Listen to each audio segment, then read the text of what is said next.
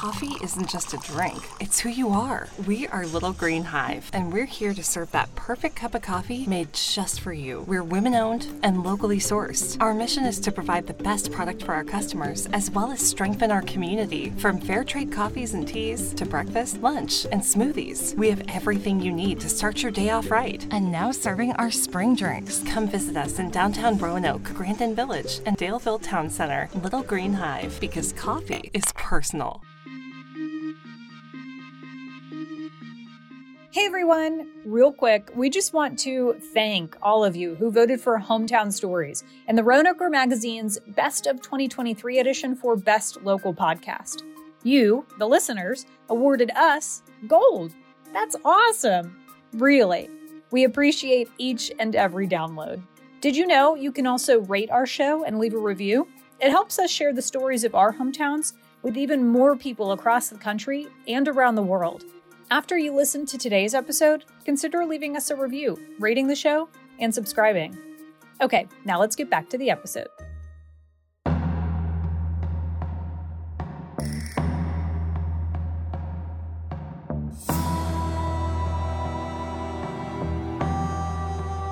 In the rolling green hills of McDowell, Virginia, sits a farm with hearts and hooves that roam free.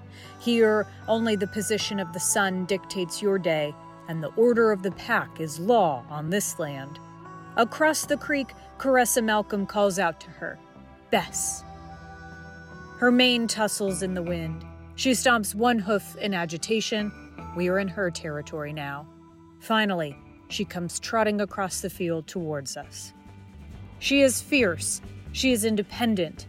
She stands before us, 22 inches of her.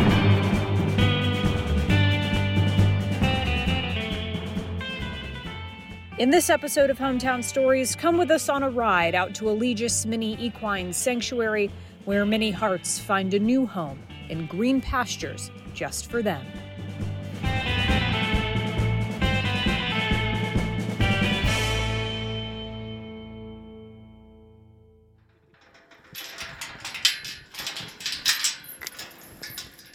It's a chilly spring morning, and Koressa Malcolm has just wrapped up the morning farm chores. So come along, we'll show you some of what we have here. I brought a few in so you could meet them and see them. Koressa's farm looks like any other you'd see out in this rural Virginia county, except everything's just a little smaller.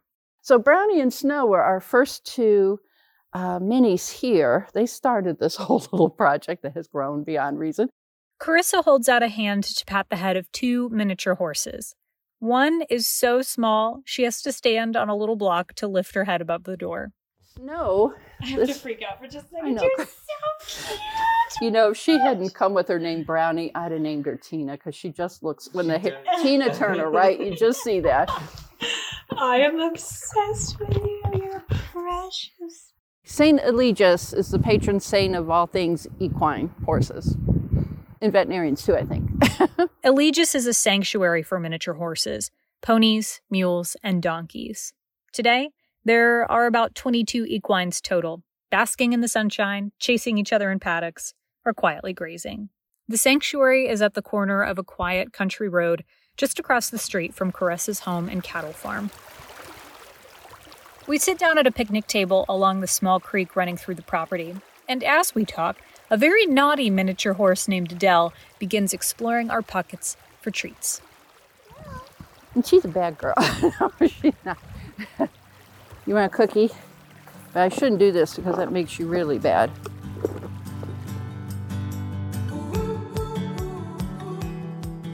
Koressa has lived in Highland County for much of her adult life, but she grew up a city girl in Cleveland with that innate kind of love for horses most young girls find their way into and out of. But I always loved them. Even as a kid, I'd get in trouble for only reading horse books, and I read every one in our school library and the public library nearby, and they would always say, teachers and my parents, there are other books besides those. I'm like, I don't care.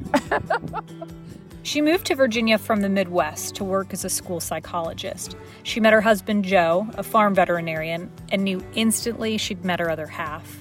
She eventually settled into life in the small rural town where Joe's family had farmed for 9 generations. At first, life was full of culture shock. It really is like stepping back in time. In some ways, a good way for that. Like, you can slow down a little bit here, and you probably notice you can't access your cell phones here. There's no internet connections, so it's nice to be able to step away from the rest of life sometime and come. But it's actually fewer people here than when I came 33 years ago.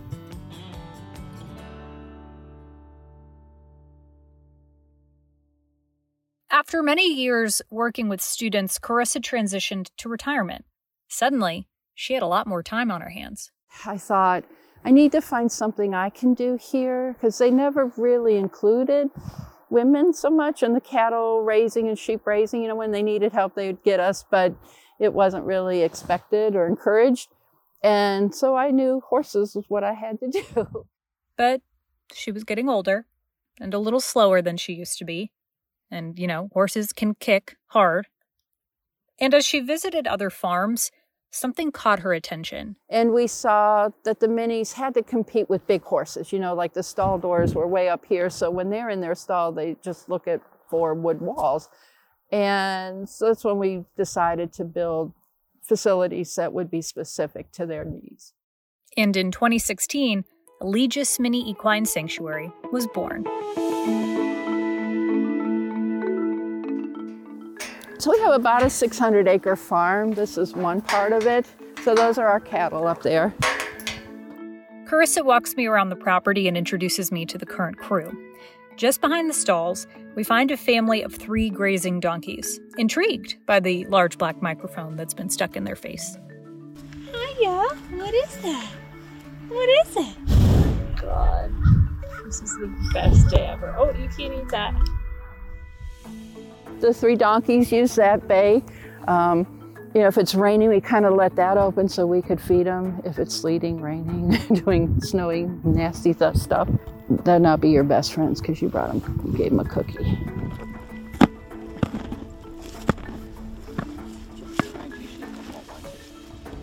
As we walk to the next field, the trio of donkeys follow behind us. Life with open fields and treats can be so different from the lives these animals left behind.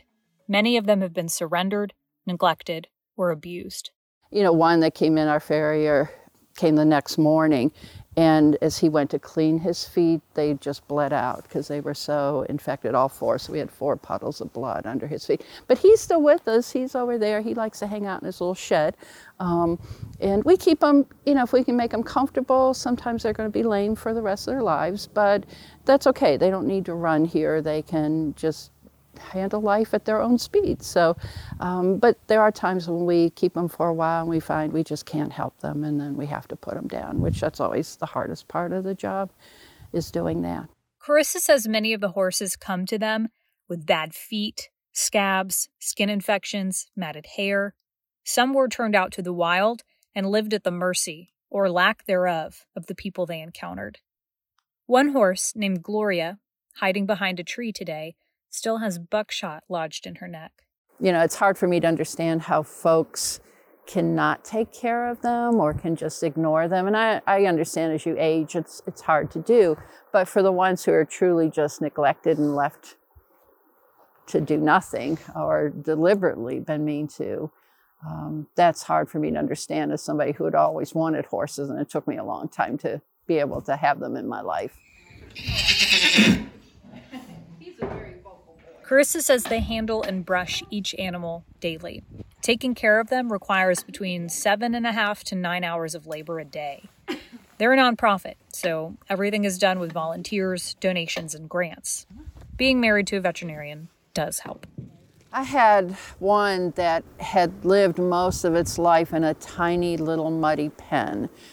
And the first time, we kind of gradually allowed her a little bit more space. And the first time I opened the gate to a bigger area, she stood in the gate and looked at me like, am I really allowed to go out there? And it made me cry because, just the look on her face was just something. But she did, and she really enjoyed that. And I was a little worried she wouldn't come back, but she did. But this farm is not a place for sad stories only. Koressa also finds herself shedding tears of joy.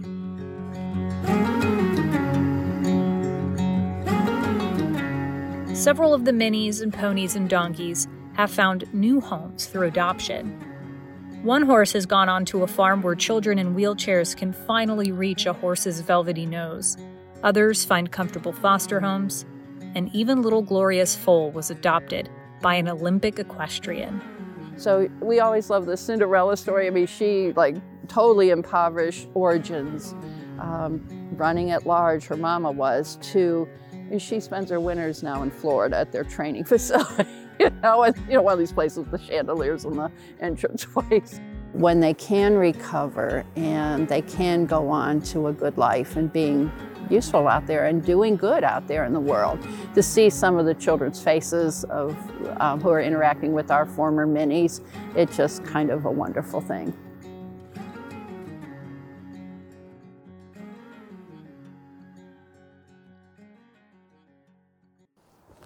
Bessie! Danny, come on!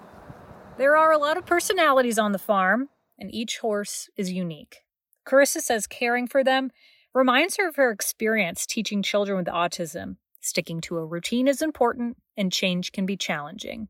If you're ever here at night and see them come in, it's like planes lining up to land.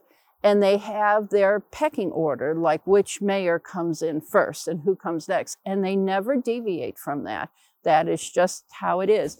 And then once we get a new horse and introduce them to the herd after they've been through their quarantine and they don't know the routine, they get upset. They're kind of like, Mom, look at this. What are they doing here? There it is. Come on, guys, cookies. Koressa walks over to another field where two stubborn minis are waiting for the treats to come to them. Cookies. She's going to make us walk to her, isn't she? Come on, sweetie pie. Come on, Danny. Cookies. Come on, babies. We call them the micro minis because they're really small. Then we see her fuzzy little head appear across the field. This is the farm's smallest resident, little Bess.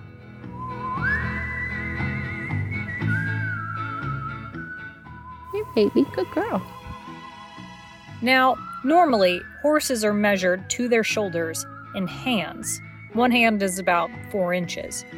The average American quarter horse stands around 15 hands tall, about 57 to 64 inches. Little Bess is so tiny, standing up, she is just 22 inches tall. That's smaller than your average Great Dane. We'll get volunteers who'll come and maybe they've been used to big quarter horses. They'll say, I have never had to bend over to brush a horse before.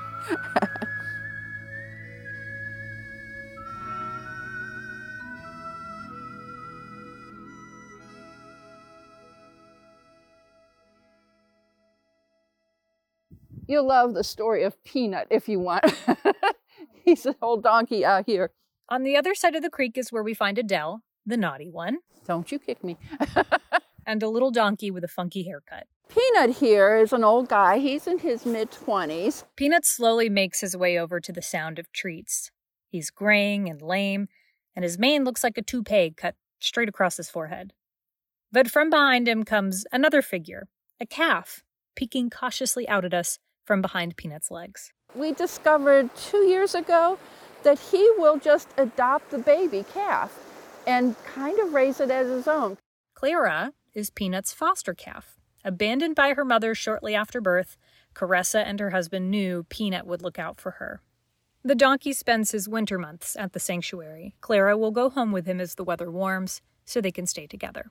That's one of my favorite parts of this. It's like a 20-year-old donkey who's kind of lame can have a purpose in life, They just love each other, too. I think I was telling you that the other rescue that had them, no one would take them because they all love brownies.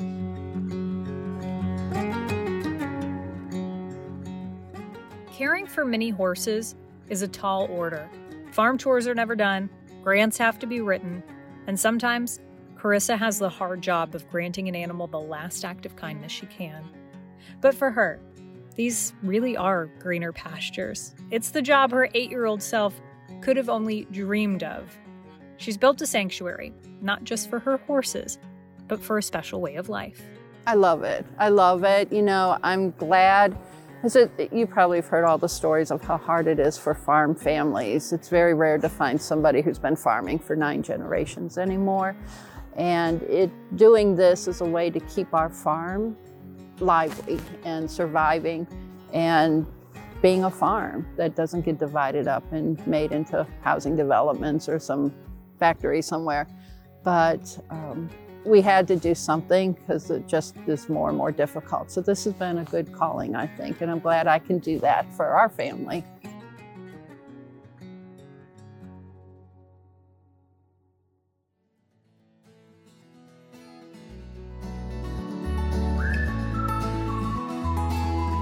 Since 2016, Elegius has taken in 90 mini equine. Right now, they're at full capacity. The farm is always looking for volunteers, so to learn more about how to get involved and to see cute pictures of mini horses, head to our website, wdbj7.com.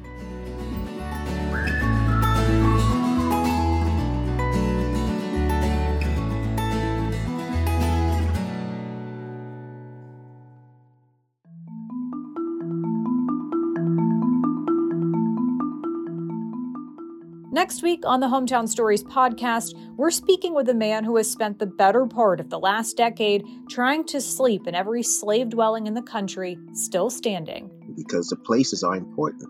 If we save the places, we save the stories of the people. Joseph McGill Jr.'s travels have brought him to Southwest Virginia to raise awareness for sites and buildings once home to the region's enslaved people. Next week, he's releasing a book, Sleeping with the Ancestors, co-authored by Herb Fraser. We wanted to tell the stories and have the enslaved people tell their stories in their own voices. We'll hear from both men about their book, the journey that led them here, and the stories of the ancestors they're working to honor. That's next week on the Hometown Stories podcast.